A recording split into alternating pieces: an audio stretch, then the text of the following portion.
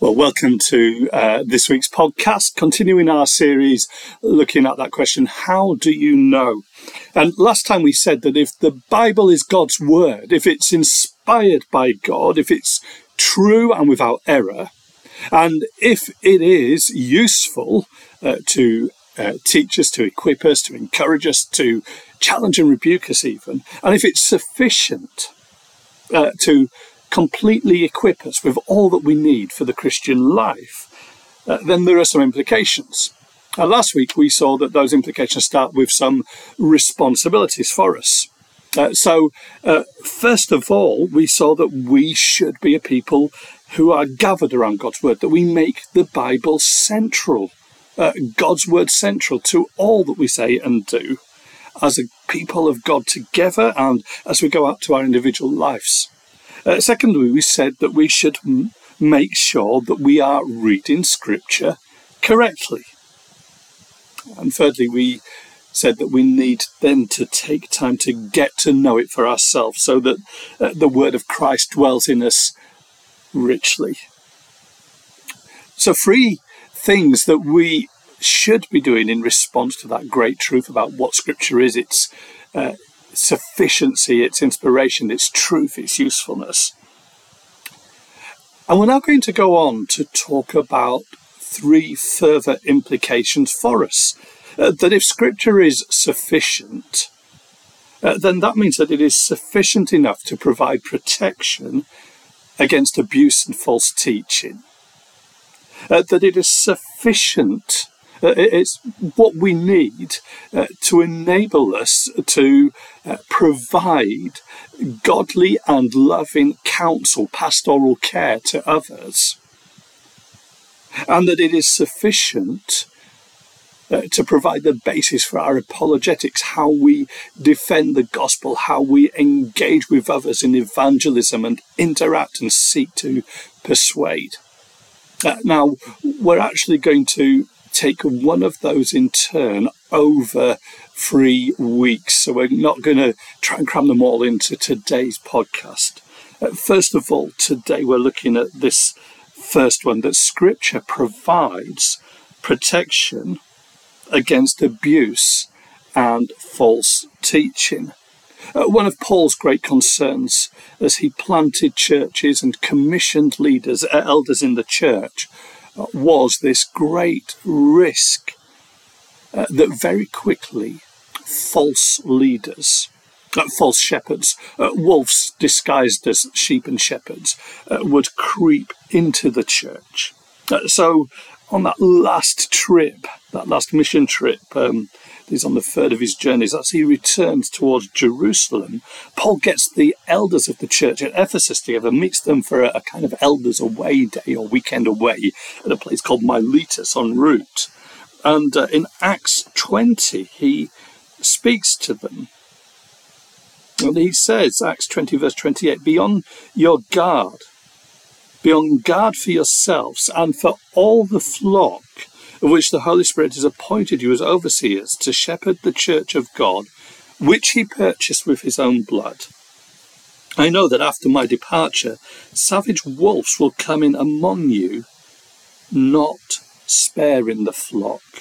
Men will rise up even from your own number and distort the truth to lure the disciples into following them.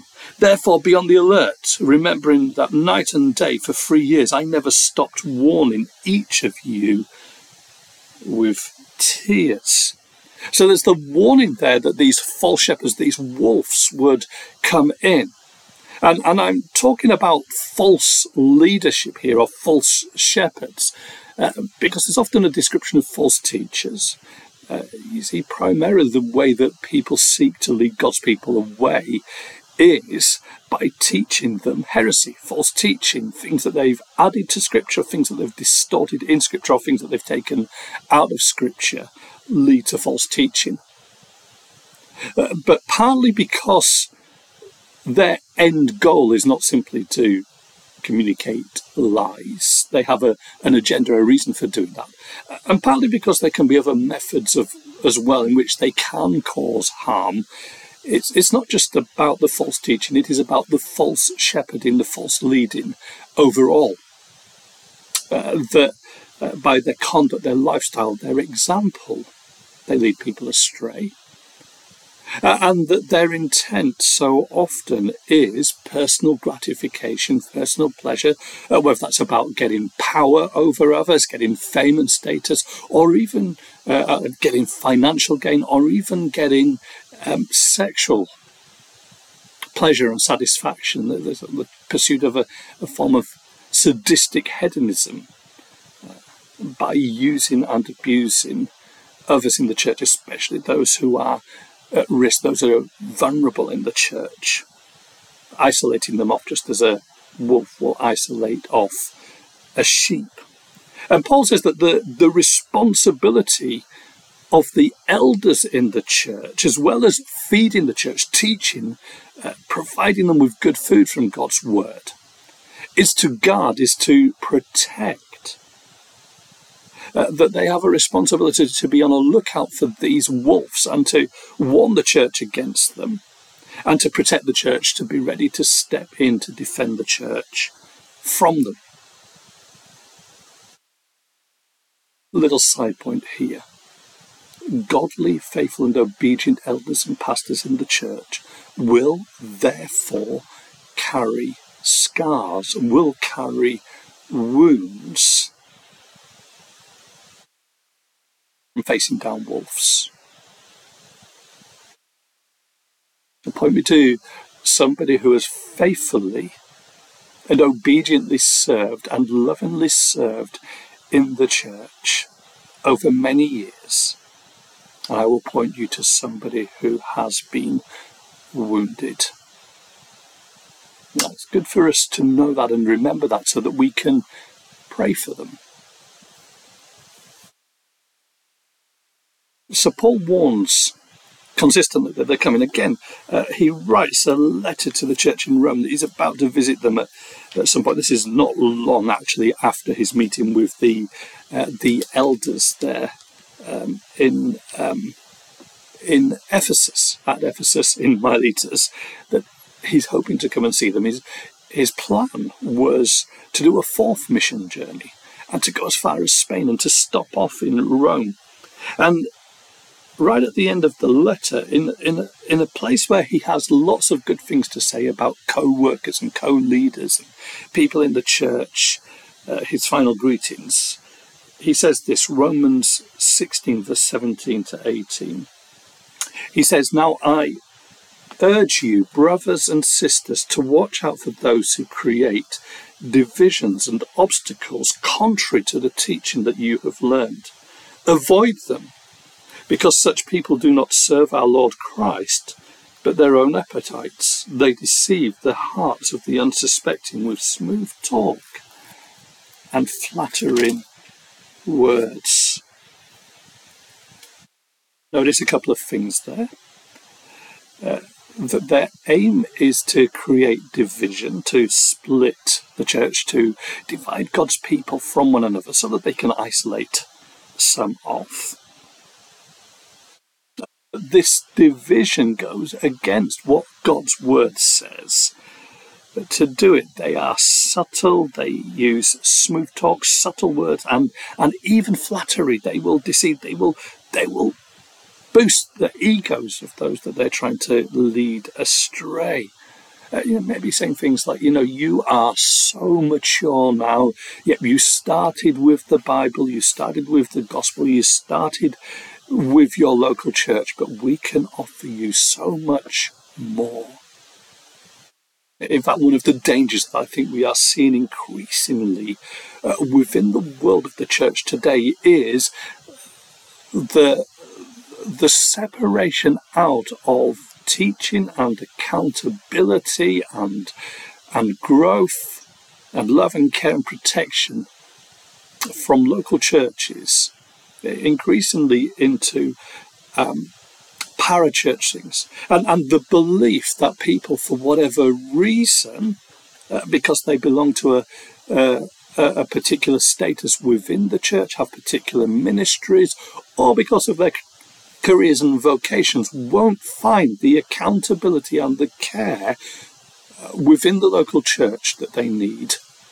through the application of God's word. And so all these new structures are set up. People need to go to places and to events and to things in order to receive what should be coming from God's word in the context of the local church as they gather around God's word.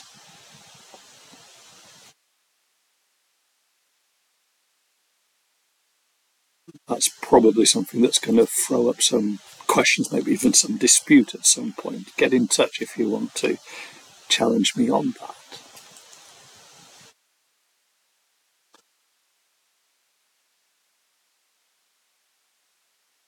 So Paul keeps warning. And in the very place where we started this delving into the role of Scripture in 2 Timothy 3, I'm just turning that up in my Bible, 2 Timothy 3, just before 2 Timothy 3 verse 16, the verse that says all Scripture is God-breathed. In verse 13, Paul says that evil people and impostors, so those that are masquerading as leaders and teachers and shepherds and pastors in the church, evil people and impostors will become worse, deceiving and being deceived. It's going to get worse. They're going to go on and keep doing this, but it will escalate as time goes by.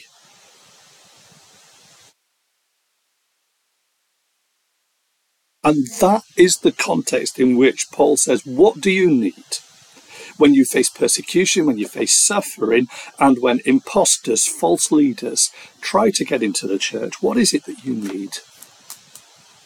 You need Scripture. All Scripture is God-breathed and is useful and is sufficient. Why is it useful and sufficient? Well, I think the first reason is this, that if we are a people who are gathered around God's word, making sure we know it correctly and making sure it dwells in us deeply, then we are a people who have heard the true shepherd's voice. And those that know the true shepherd's voice learn how to distinguish that voice from false shepherds, from voices that do not sound like his.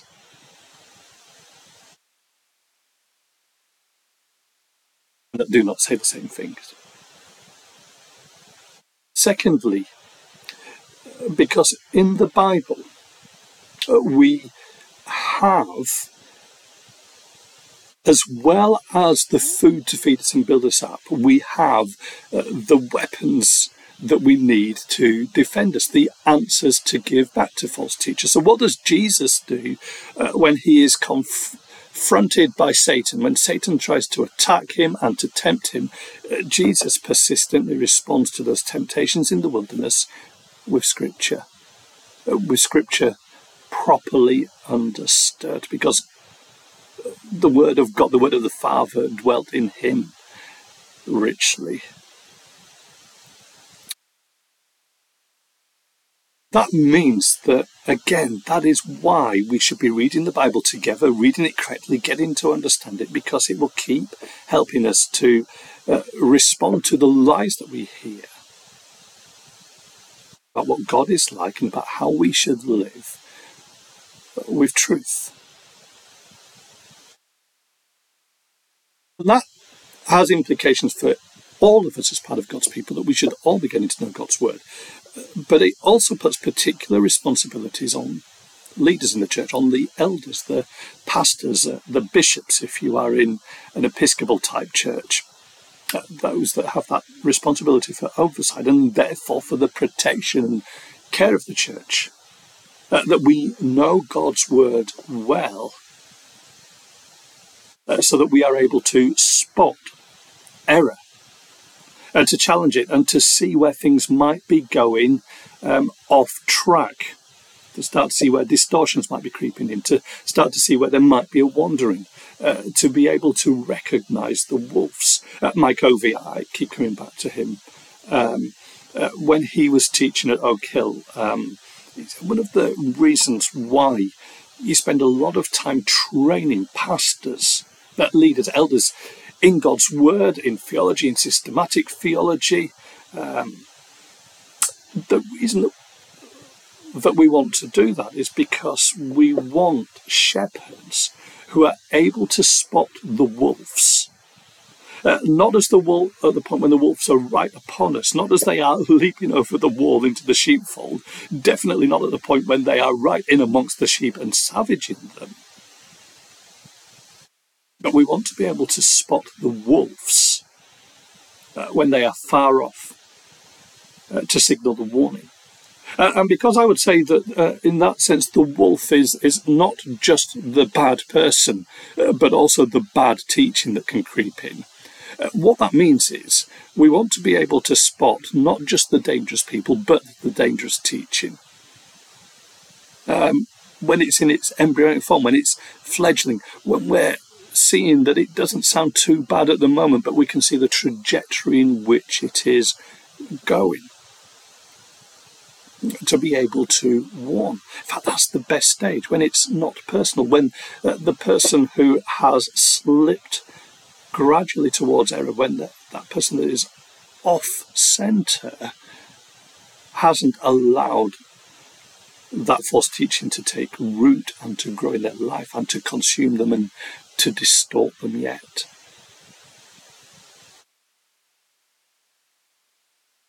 What it means is this.